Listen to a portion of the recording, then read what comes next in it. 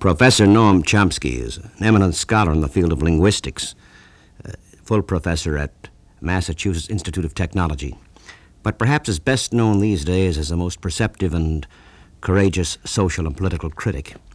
His recent book, issued by Vintage, American Power and the New Mandarins, consists of historical and political essays dealing primarily with the intellectual and his role these traumatic and unprecedented days. One of the chapters deals with A.J. Muste, a revolutionary pacifist, so described by Professor Chomsky. I thought perhaps, before hearing our guest, the voice of A.J. Muste, when I had asked him a question about Churchill being chosen by Time magazine as man of the half-century, a time in which Mahatma Gandhi also lived, A.J. Muste, during the week of his 80th birthday, replied. And I think that one of the symbols of the significance of what is happening in our time is that it is precisely in the age of Winston Churchill, let's say on the one hand, and Lenin on the other, who are exemplars of violence in an extreme sense, and I don't mean by that as individuals. That is precisely in this period that we also have Mahatma Gandhi. I think there's no question that for the future historians, the people who will stand out in our period will be, on the one hand, Mahatma Gandhi, and on the other hand, the two figures who fought each other, so to speak, in the Western world, and who are the exemplars of the violence into which we have moved, namely Lenin and Winston Churchill. And I think also in this connection, it is significant that Churchill, who was a very great war leader and exemplified the virtues of heroism and of persistence, nevertheless, having said that he would not preside at the liquidation of the British Empire, actually did have to witness the liquidation of the empire for which he had fought so nobly and the great qualities of which he had exemplified. Isn't this interesting? The 20th century has seen the end of an empire that Sir Winston represented. Then he is not really, if the 20th century is one that can see the end of all man thanks to nuclear bombs, at the same time thanks to nuclear energy, the beginning of something new, then it's not a man of war but a man of peace who might be the 20th century man. Yes, I think that is, as a matter of just simple, stark fact, what has to happen in the 20th century.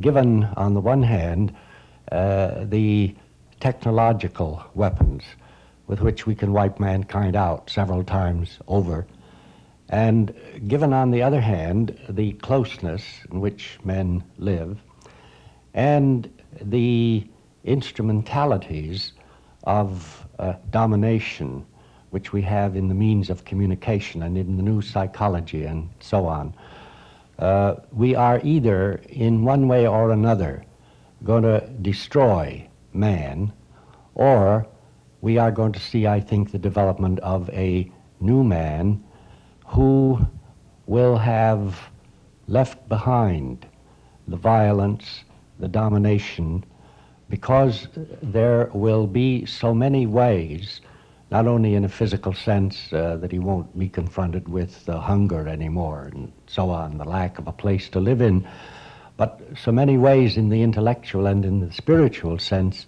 in which human beings can find fulfillment, that we shall... As you listen to the voice of A.J. Muste, Professor Chomsky, I'm sure many thoughts come to your mind, particularly the theme of the intellectual, the person who seems to know more than other people since he seems so privileged. This is one of the recurring themes of your series of essays. It's been described as a first draft of a new declaration of independent, intellectual independence. Well, I guess the main thought that comes to my mind is that Muste himself would have been a very strong candidate for great American of the 20th century. And also he indicates how different are the categories of expert and the category of intellectual. I mean, Musty was an intellectual par excellence. He was a serious thinker and a person who put his thoughts into action with deep principle and with a great conviction and understanding.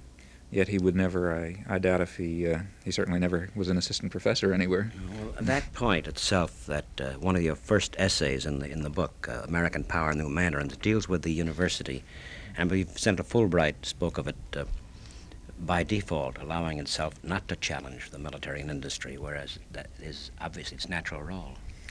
Yes, I think one of the great tragedies of the American university since the Second World War, and pointed out very, very properly and correctly by Fulbright, is that it has, to some extent, abdicated its role of being an independent, analytic, critical voice, where ideas are studied on their merits, free from the political controls of the state or the controls of other centers of power, private power in the society.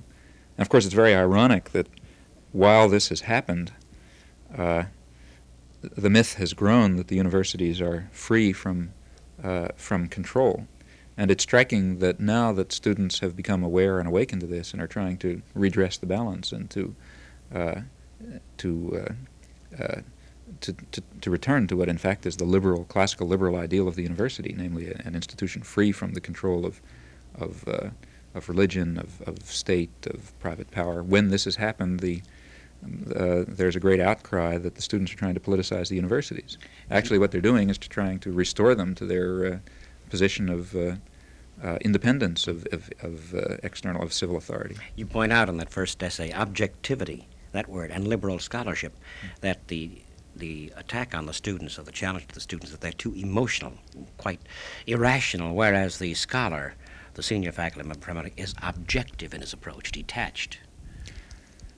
Well, they are detached, and they are detached from the kind of people I was talking about. They are detached from any human response to the kind of horror that they are creating. Frankly, I would much, although I don't like to see emotional and irrational reactions, I certainly do feel that one should I don't see how one can fail to feel extremely to have a very strong emotional reaction to this, to the kind of atrocity that's been manufactured by these independent scholars. Maybe Descartes ought to be paraphrased. I think, therefore I am. I mean, I feel, therefore I am. Feel, therefore I am. Well, I feel, therefore I decide I better think. I think that would be a... But you sort of shadow the myth of objectivity. Is the point that they're not really objective, as concerns, of course, our adventures overseas.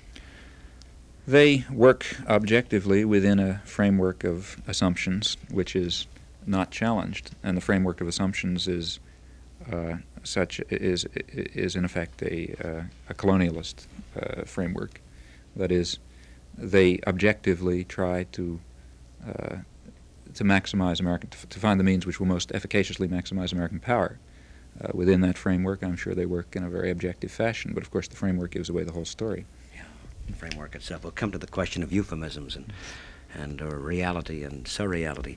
But you quote on page 6, this is Randolph Bourne. So your essays also are called historical essays. Yes. And so it isn't the first time. This is a quote. The war has revealed a younger intelligentsia trained in the pragmatic dispensation, immensely ready for the executive ordering of events, and goes on to speak of the young intellectuals seem to suddenly come into power. And the year, though, was 1917, right. The time of the First World War. Yeah, wars have a way of bringing out that characteristic in the technical intelligentsia. And I think it's very, well, Bourne's description of the intelligentsia of his age fits in a very accurate way the reaction of many academic intellectuals to the call to Washington in the early 1960s with Kennedy. Again, there was a great hunger for power, a desire to be close to the center of power and to use it in a pragmatic way without any concern for the quality of the ends being sought. These merely were taken for granted. They were given by higher authority, and the intelligentsia to a large extent saw it as their task to achieve those ends most effectively. That is invariably leads to tragedy. He also points out those who might be described as the malcontents. Here, too, 1917. irritation at things as they are, disgust at the frustrations and aridities of American life, deep dissatisfaction with self and groups that give themselves the fact that here is a hopeful note, and they are not, writes Randolph Bourne in 1917, barbarians, as some of the young dissenters are called the new barbarians, but seek the vital and sincere everywhere. Yeah, I quoted those remarks because I thought that they were a good characterization of the conflict that's now developing between young people who are sickened by what they see and the technical intelligentsia who are, to a large extent, their teachers, who've helped to create this rather awful picture. Because you're citing, throughout you cite chapter and verse, and they're horrendous too and startling, maybe not too startling anymore, of the academicians of various universities who either work with the State Department or some governmental, who use the euphemisms, you know. Since linguistics is your field, Yeah. I'm sure you find this very fascinating. Your book is very ironic as well.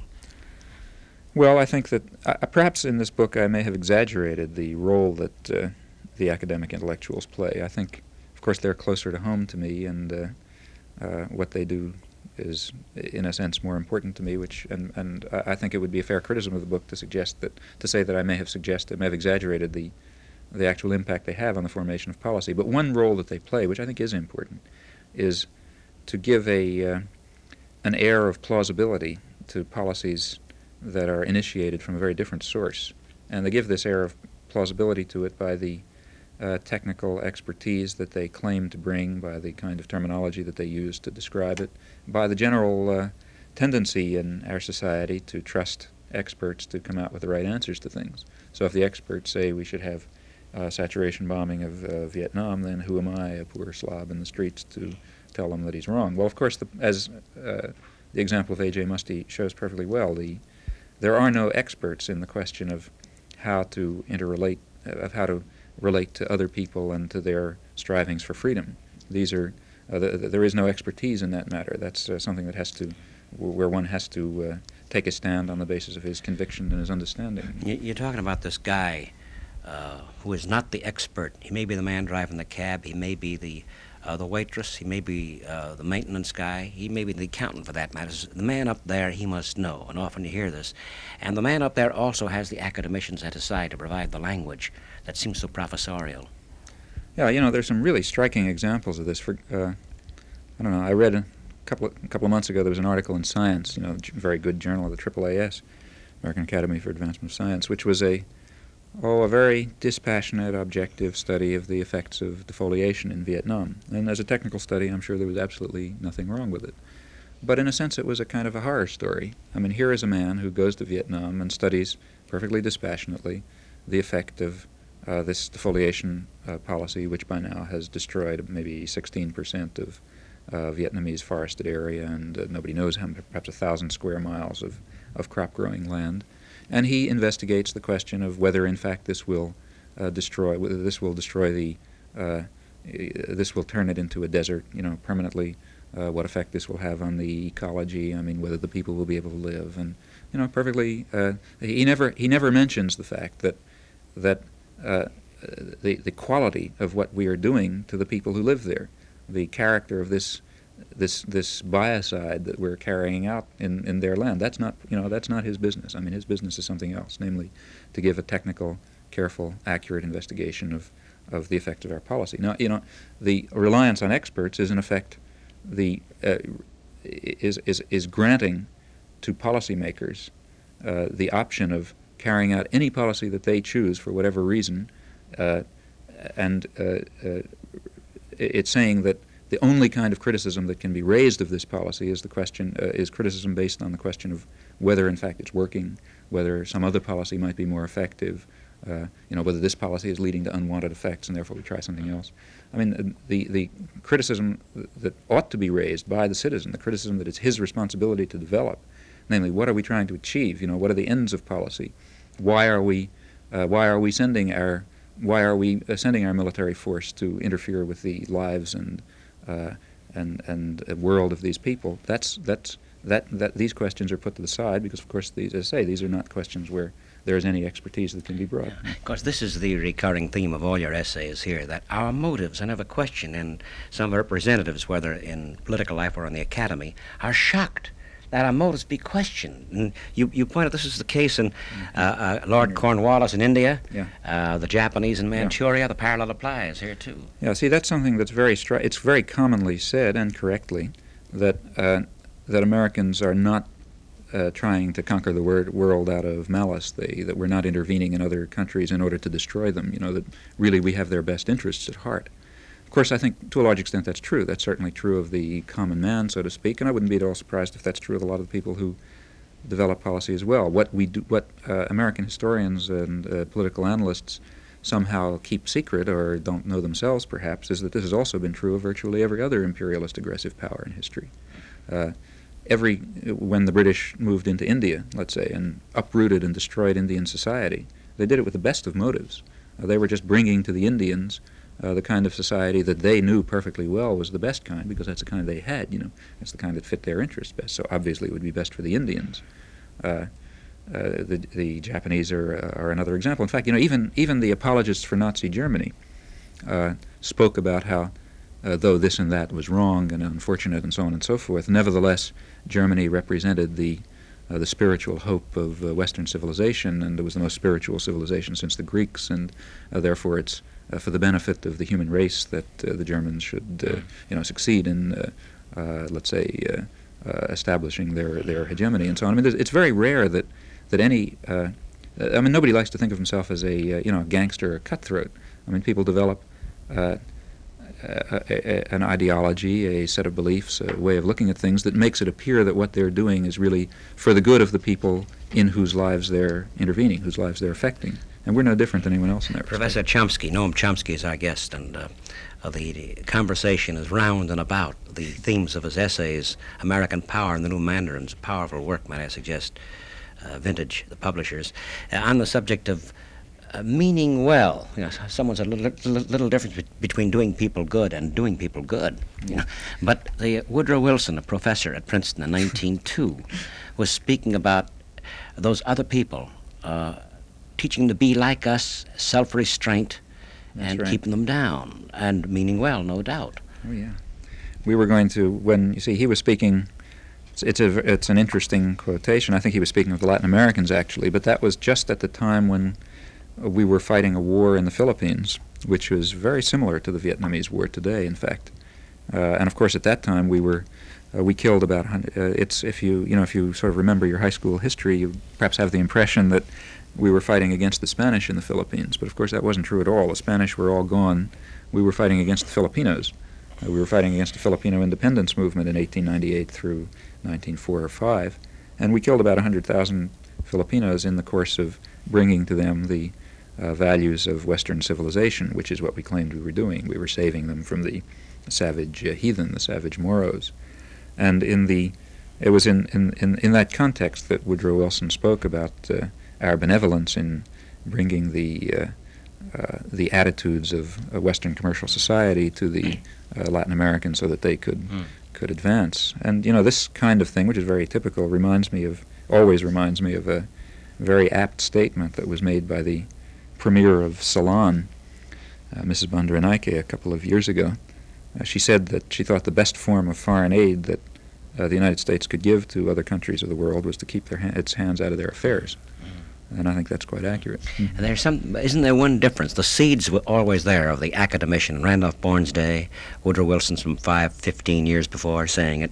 The difference now is technological development, isn't it? That makes perhaps even more detached.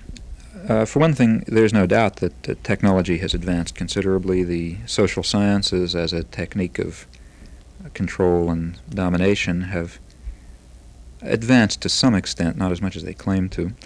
But one thing that's changed is our tendency to rely on experts, our awe of expertise, which is so common now, and in some sense justified. I mean, if you want to build a bridge, you rely on the engineer. If you have a sickness, you rely on the doctor. But this, in a highly specialized, advanced industrial society like ours, it makes a good deal of sense to pay attention to experts in particular areas. Now, this awe of expertise, of course, gives the technical intelligentsia a new role in protection of policy, because they can capitalize on our general awe of expertise to make it appear that when we intervene in the affairs of another country, we're simply doing it under the control of the best educated, most the best students of the situation. So therefore, who can object? Sometimes this reaches almost, really crazy proportions. I read a John Fairbanks, who's the sort of dean of China scholars, gave a speech at the last American Historical Association. It was just reported recently in the Boston newspaper. I don't.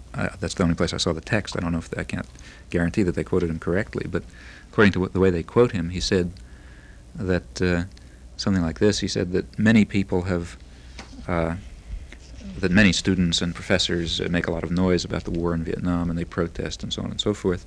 But he said none of them have had the moral integrity and the courage of their convictions to demand that we have better programs in which we study Vietnam. He says if we're going to, the least we can do for these people, whose lives we're destroying, whose country we're tearing apart, is to understand them.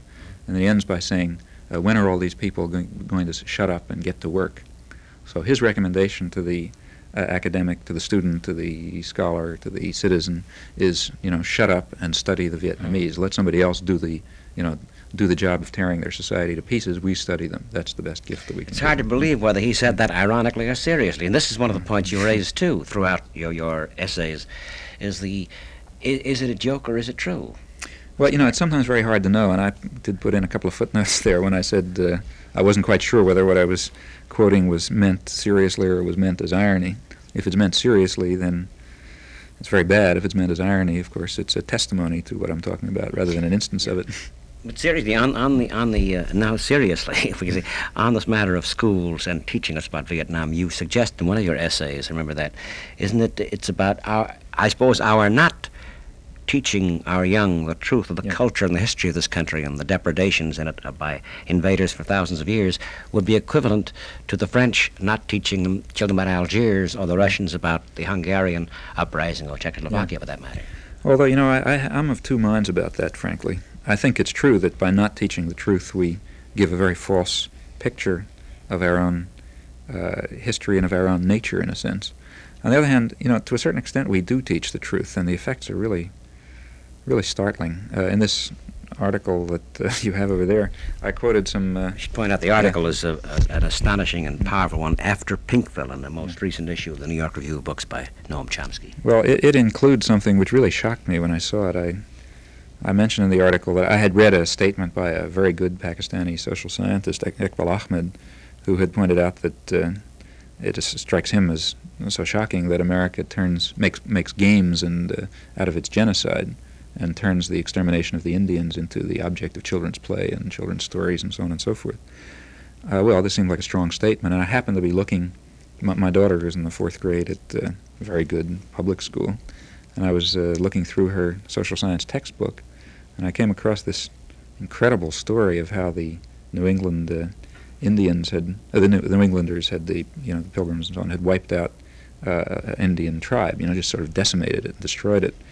And the story is told just a matter-of-fact way, and then the story is about a kid named Robert who's learning about the glories of New England history, and he listens to this story about how the settlers sneaked in and killed everybody and burned down the village and drove them away, and how from that time on the Indians knew what good fighters the white men were and didn't bother anyone.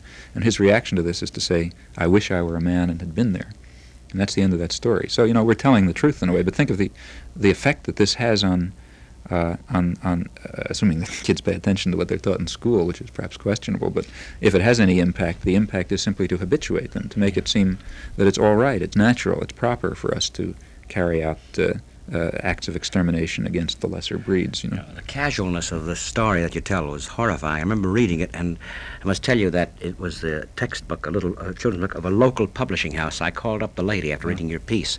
This lady I know, a good one, was astonished, indicating also the casual nature, how it passes through the hands of some people who don't notice it at all. Well, I'll give you, see, when I saw that, I showed it to my wife, and she was shocked too, and I have to admit, I then showed it to my daughter, who had just had that section, and she hadn't noticed it either, which shows that in a sense, perhaps I'm I think that it's very, as I said, it's very questionable what effect this has on kids. They may not pay attention to what goes on in school. And possibly subliminally. But subliminally, I think. Well, anyway, my wife went to talk to the teacher, at the school, and she showed it to the teacher. She said, "Do you think this is the right kind of thing to teach kids?" Without any comment. And the teacher looked at it, and she hadn't noticed it either. She had just taught that section, and she hadn't noticed there was anything funny about it. In fact, it sort of, went in one ear and out the other as far as she was concerned. She looked at it, and she read it, and she agreed that this was sort of pretty horrible. But then she turned to my wife and said that, of course, you have to understand that not everybody is liberal the way you and I are. So, of course, for other people, we still have to keep teaching this. So we come again to that acceptance. Of course, this of necessity leads to our attitude toward another people, another culture, does it not? Yeah. You pointed out after Pinkville, the seeds were always there. But again, we come to more and more expertise as the world becomes more and more technologized. Yeah, and I think that what people have got to start to understand is that although, of course, technical expertise has its place and there is important knowledge being developed, nevertheless, the fundamental issues that affect human beings and their interrelations, these are where they always are. We have no more understanding of man and society than people had a long time ago. And as far as the fundamental values that ought to determine our policy as a nation or as individuals or as communities, there is no expertise about this. The expert on this is the citizen, and he's got to take responsibility for it. So it comes back to him again, to the person listening, to you, to me, even though you yourself are an eminent scholar. The fact is it comes to everybody, and you cite de Tocqueville here, a remarkable, prescient comment on his part that in America, here he was, seeing in his early days, never saw as much freedom of discussion nor as little independence of mind. So we come to that, don't we? Yeah, I think we have a remarkable degree of freedom in the society, I think. Certainly for the relatively affluent and for those who are white, there's a high degree of guarantee of individual rights and preservation of individual rights. Now, a lot of people point to this and say, well, this shows how much better we are than, let's say, Nazi Germany or one or another place, and of course that's correct. I mean, there's no comparison whatsoever.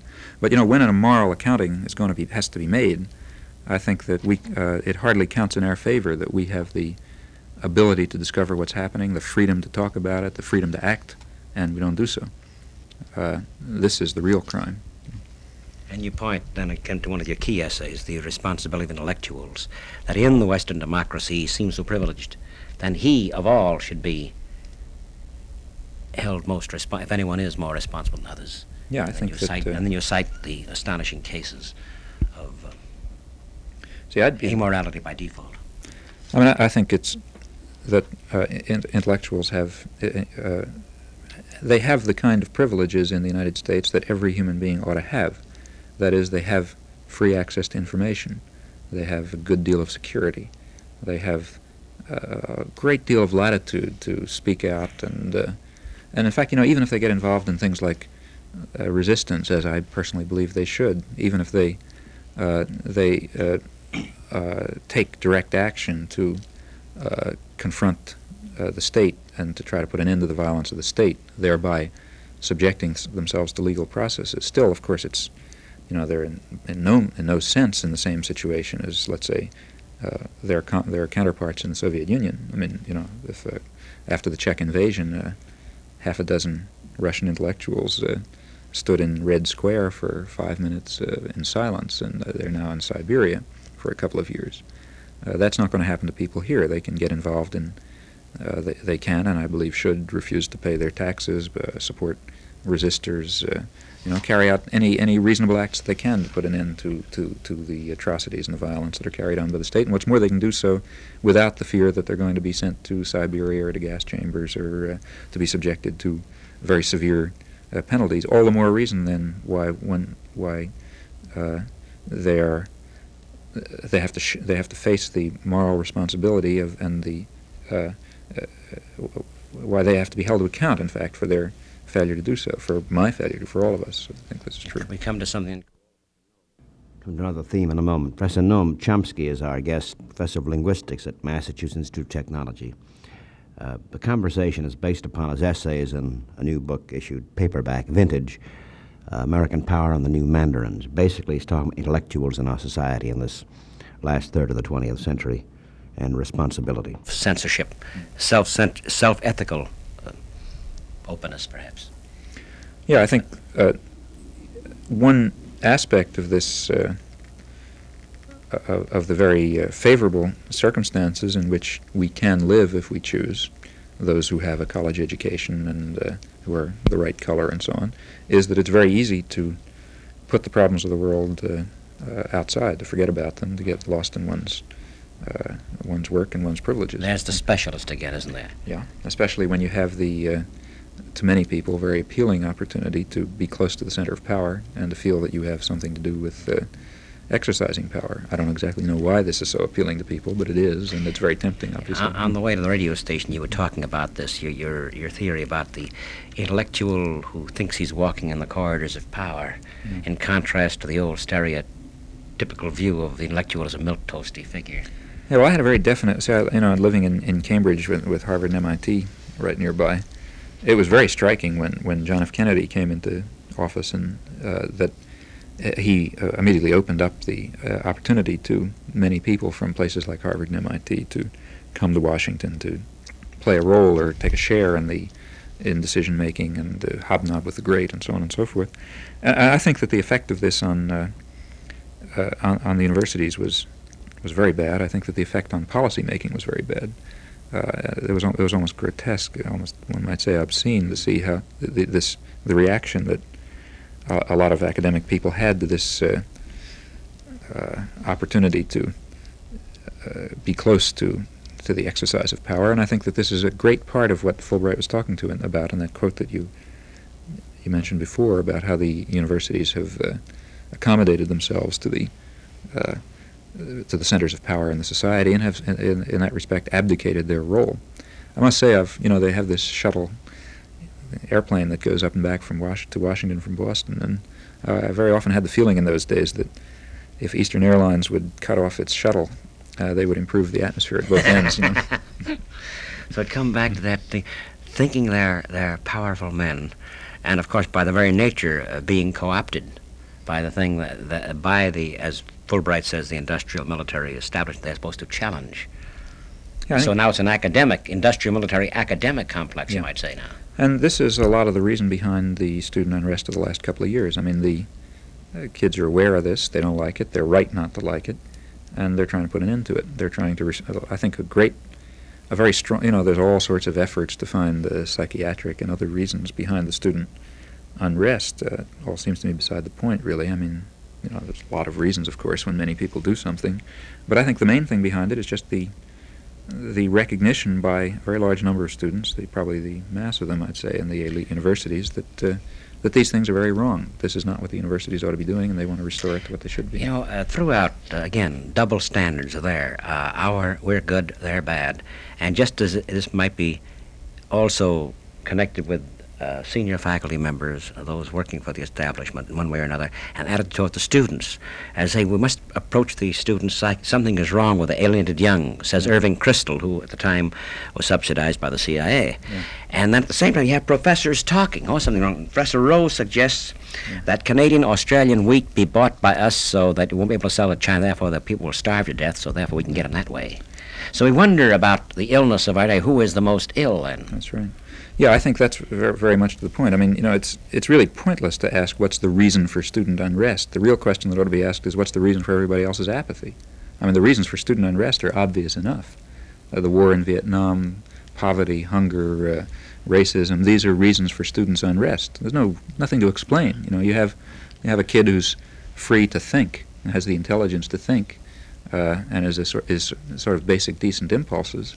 He'll look at the world, and of course he'll try to change it, and he may try to change it when real horrors are taking place. He may really throw himself into it. There's nothing to explain about why students revolt and why their students unrest. The real thing to explain is why everybody else doesn't join with them. So you talk about apathy, and now we come to an interesting point. I know, recently there was a Harris poll involving the My Lai massacre. The majority were more horrified not by the actual slaughter of women and children, but by the fact that it's been publicized. Yeah. See, this is the kind of thing I sort of had in the back of my mind in talking about that incident from my daughter's textbook. When the My Lai story broke, I was a little bit frightened about it. because you see, my own feeling is that in our country, and in fact in any country, I don't think we're any different than any other people in this respect, we could tolerate anything. I mean, I have a feeling that if it turned out that by mistake, let's say, we had wiped out everybody in Vietnam, the wrong bomb went off or somebody pushed the wrong button, people would be quite upset for a while, and then it would pass. After all, we're decent people. It was a mistake. I mean, anybody can make mistakes and so on. And again, I don't mean to indicate that there's something unique about Americans in this respect. I think that's true of people all over the world. It's very hard to believe that, it's very easy to believe that we're decent, honorable people, and the guy over there who's a different color and a different culture and very remote, well, he's a bloodthirsty cutthroat. It's very hard to believe that we're the bloodthirsty cutthroats and that guy over there is really working for social justice and decent ideals. And when the My Lai story did break in mid-November, I had the very uneasy feeling that although there would be an outcry, that the net effect in the long run would be simply to raise the level of tolerance for atrocity, because now this event is past. We've accepted that. We're used to it, and now that becomes the sort of constant background against which the next event will have to be evaluated. I must say that the My Lai story was broken by Seymour Hersh.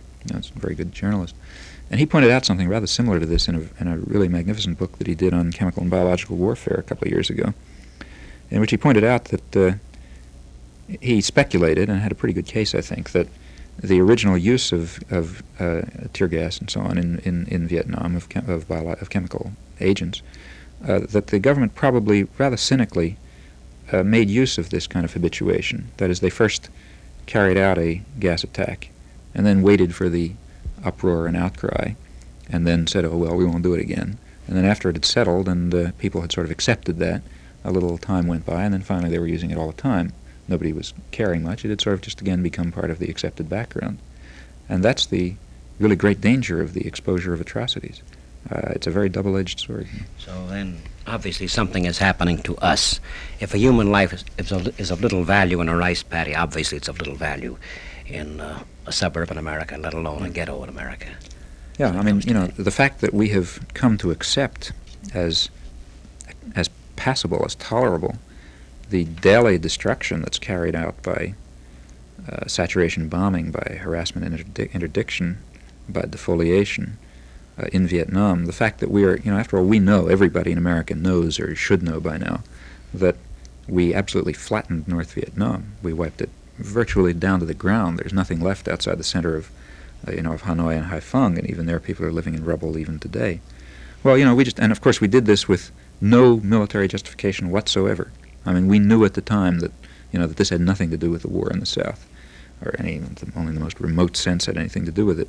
Yet people have accepted this. There's no feeling that somehow we ought to, that we owe reparations to North Vietnam. There's no pressure in the country to say, well, yeah, let's give them huge quantities of funds so that they can rebuild what we've destroyed. Of course, that won't make up for it. There's no way of making up for it. But at least we can begin to, we can offer reparations. In fact, quite the opposite. When the Swedes made some very tentative moves to helping to rebuild North Vietnam, we immediately began to tighten the screws. I mean, put pressure on imports, cut back investment in Sweden, and so on and so forth.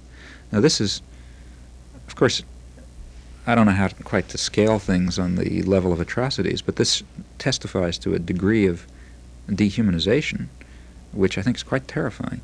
And the more this happens, the more we become as a people removed from normal standards of human decency. And the long-range effects of that are rather frightening to think about. And so we come back again to the expert, to have perhaps all of us may have to revise Descartes. I feel, therefore I am, the need to feel. Now the expert, again, you cite so many. We'll come to Schlesinger in a moment. De Jager, who says perhaps it is good to bomb the Vietnamese. They want to be bombed so they can be free. Here again we have this. Is he kidding or is he serious, you see? Yeah, well, I'm afraid that it's very serious. I might say that I left out, I had some really worse horrors in there in the earlier version, and I showed it to some friends, and they said, you better cut this stuff out, it looks too zany, Yeah. So I really just left the things that, weren't so wild. So it's quite possible this objectivity, with quotes about it, this detachment may in a sense be a form of insanity, too. I think it is. I mean, this, for example, in this After Pinkville article, I quoted some testimony that's been given before Congress, it's appeared in the congressional record, from Defense Department sources about the way in which they're planning to automate the battlefield in Vietnam. That means to turn the whole country into a kind of an automated murder machine, in which there are electronic sensors scattered over the country, which are capable of telling if somebody's breathing, or if somebody's perspiring, or if there's something hotter or colder than in the environment, and to immediately flash the information back to some computer center, which will, instantaneously send out some, rain of death on this area where something's breathing or something's hotter or colder than its environment. And this is all described with, with great, verve and excitement, and, look at these great prospects we have before us, and isn't this marvelous, and so on. There is an element of lunacy in this. I mean, it's the kind of lunacy that we associate correctly with the Nazi technocrat. And the fact that, to a certain extent, we're moving towards the acceptance of this is a very, very frightening thing, considering our power and our willingness to use it. As you say this, Professor Chomsky, I think of another sequence in one of your lectures in the book, the collection of essays, American Power. The new Mandarins is a self-explanatory phrase. These are the new. In fact, one of the acclamations says is to teach the new Mandarins. Yeah, the Mandarins of the future. That was Ithiel Poole's word. You say somewhere along the line they terrify you more. The one who has the academic explanation for what he does and motives unquestioned. He terrifies you more than Curtis LeMay, who says we'll bomb him back to the Stone Age. He possibly might be reached, whereas the other is unreachable. Yeah, I think Curtis LeMay's I don't know Curtis LeMay, but that kind of reaction at least has a kind of a redeeming human quality to it. Horrible as this may be. I mean, that, the man is reacting like a human being to something. I think he's reacting in an atrocious fashion, but at least there's an element of humanity there. On the other hand, a person who talks very dispassionately about the exact amount of power that will be necessary, the exact quotient of pain that we have to create in order to bring them to the knees, or to, achieve some end that we set, or to make our policy of, let's say, extermination and domination more efficacious, and who treats this like a sort of an algebra problem. This person is no, he's a machine. He's not a human being anymore. No way to deal with him. The first may be a primitive, somewhat brutish man, whereas the second is this rabbit, is this machine, and so you can't talk to a machine. Whereas the man, one way or another, difficult though it may be. Yeah, you feel that you can relate to him as a human being, I think. Defy him, but nonetheless defying a man rather than a machine. In fact, I think, you can recognize his sentiments. I mean, I don't think there's any of us so perfect, at least I'm not such, that you don't have similar emotions yourself. Hopefully a civilized man can restrain them, but at least he recognizes them. However, the idea of this kind of technical machine which simply works out quotients of pain, this is quite unrecognizable as a human being. Coming back to this matter of apathy and sense of shock being more and more diminished as you are afraid of it possibly being, with My Lai being a beginning and then tolerance higher and higher. Think of one of the intellectuals who walked the corridors of power not too long ago was Arthur Schlesinger. And he admitted that this thing about the Bay of Pigs bet didn't work, pragmatic. And finally he says, I lied. But there was no shock in the academic community. He said, he blandly said, I lied. Yeah, in fact, the worst thing about, I don't want to exaggerate that. I mean, after all, people lie when they're in office. But I think that the most striking thing about that is what he himself said in the, when he had time to think it over 6 years later and he wrote 1,000 Days. He said he took the position and explained his position, which was that he was against the Bay of Pigs invasion. Nevertheless, he felt it was perfectly appropriate for him to pretend that it wasn't an invasion, as he did to the newspapers. But then he explains why he was against it. He says he didn't think it was wrong in itself. He says if it could have worked, it would have been fine. If we could have had, let's say, a surgical strike, and we could have taken out Castro and put in the government we want, well, that would be fine. But the trouble is, it just didn't seem likely that it was going to work. I mean, we were going to pretend that it was there was just a bunch of guerrillas, when in fact, of course, it was a CIA-sponsored invasion force. And he said, we'll never get away with it. Everybody's going to know. So therefore, let's not do it. Well, the implication is that if the deception would have worked, if we could have carried out a very quick surgical strike, if we could have handled it the way the Russians handled it in Czechoslovakia, then it would have been fine. The only question is, can we get away with it? Now, I think that Arthur Schlesinger is the exact counterpart of some, I don't know who to name, but there's some person just like that in the Soviet Union who says, gee, look how we carried off this Czech invasion. I mean, worked like a charm, no trouble, we didn't have to kill anybody. I don't think they killed a single person. Sent in the troops, pulled them out again, instituted the proper government. Of course, Czechoslovakia is a subject state, but that's not our business. I mean, it worked fine. Now, that seems to me the exact analog of this. So wholly amoral, it's a pragmatic approach. Will it or won't it work? And so, too, the approach toward his change of after Vietnam, it's not working.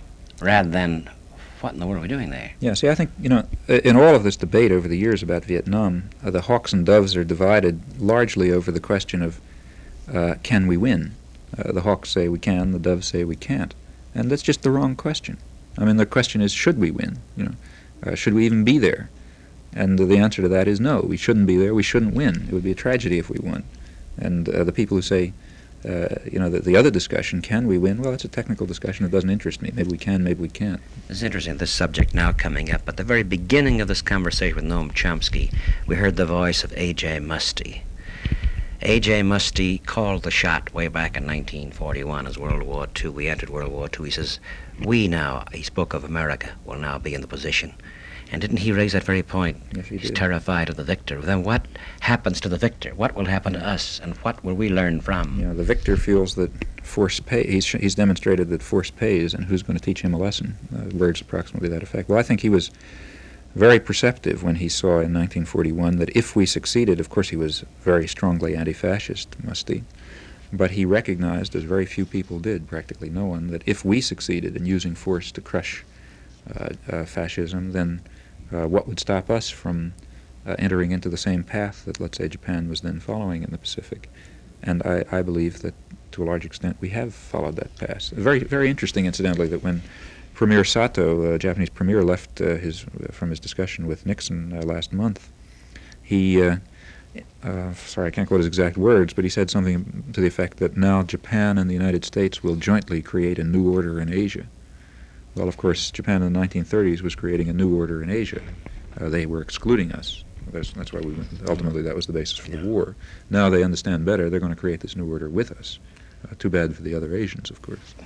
Of course, as you're saying this, again, the startling parallels, that has been more amoral approach between what Japan did in Manchuria, and I must confess, you draw a strong case here of what the Germans did.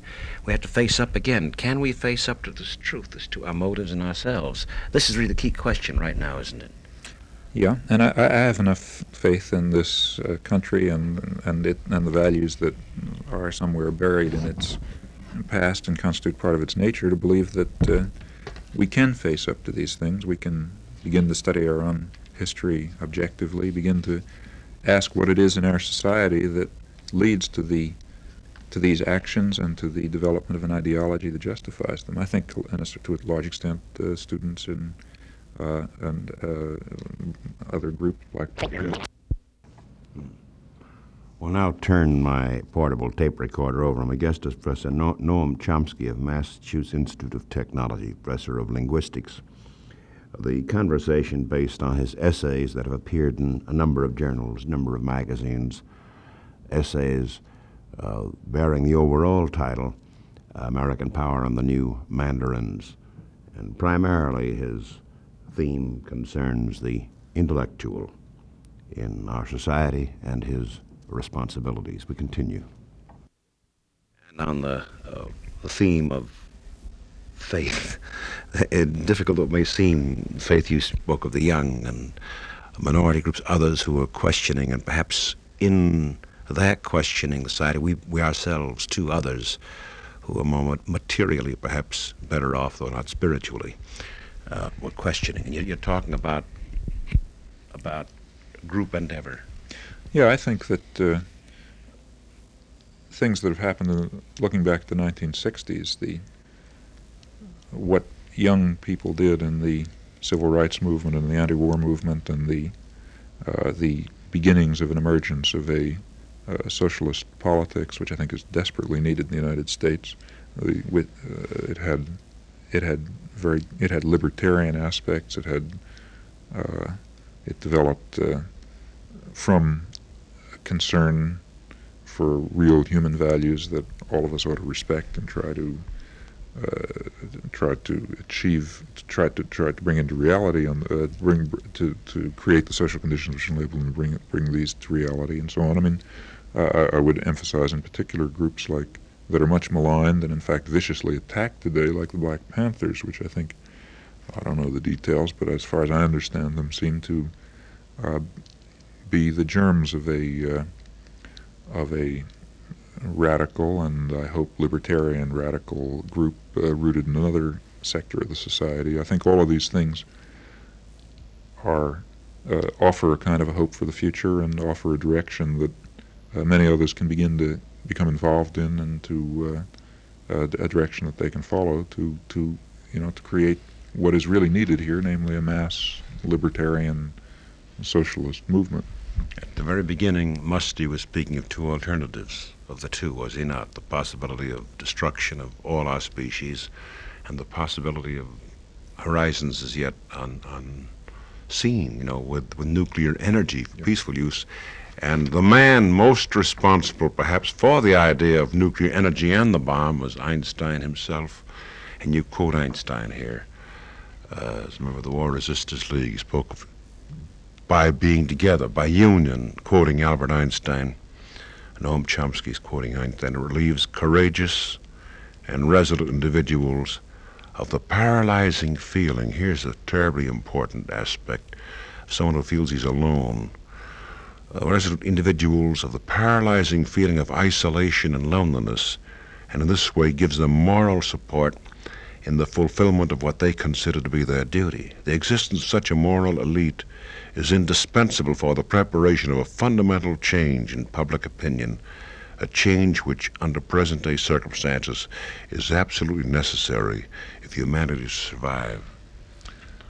Yeah, I think Einstein was a very wise man, and of course, notice he's talking there about a moral elite, and obviously what he had in mind, I'm sure, is that this moral elite should associate itself with, and in fact become submerged in, a mass movement which develops as part of its own consciousness the attitudes towards human needs and the plans for creation of a more viable future society, a more decent future society, a more democratic one, that these groups seek to create. Now that's the hope for the future, and the question is whether we have the will to follow this path. Because we, of course, involves everyone. As you point out, Professor Chomsky is a distinguished scholar, so in that sense he's an academician, you might say, but not with a capital A, not detached in that horrendous sense, but very much in the middle of things and feels. And American Power and the New Mandarins, by the way, has a salubrious style of writing, but more than that, the clarity is there, and overwhelming vintage of the publishers of it. And, Noam Chomsky, my guest, thank you very much indeed. Good to be with you.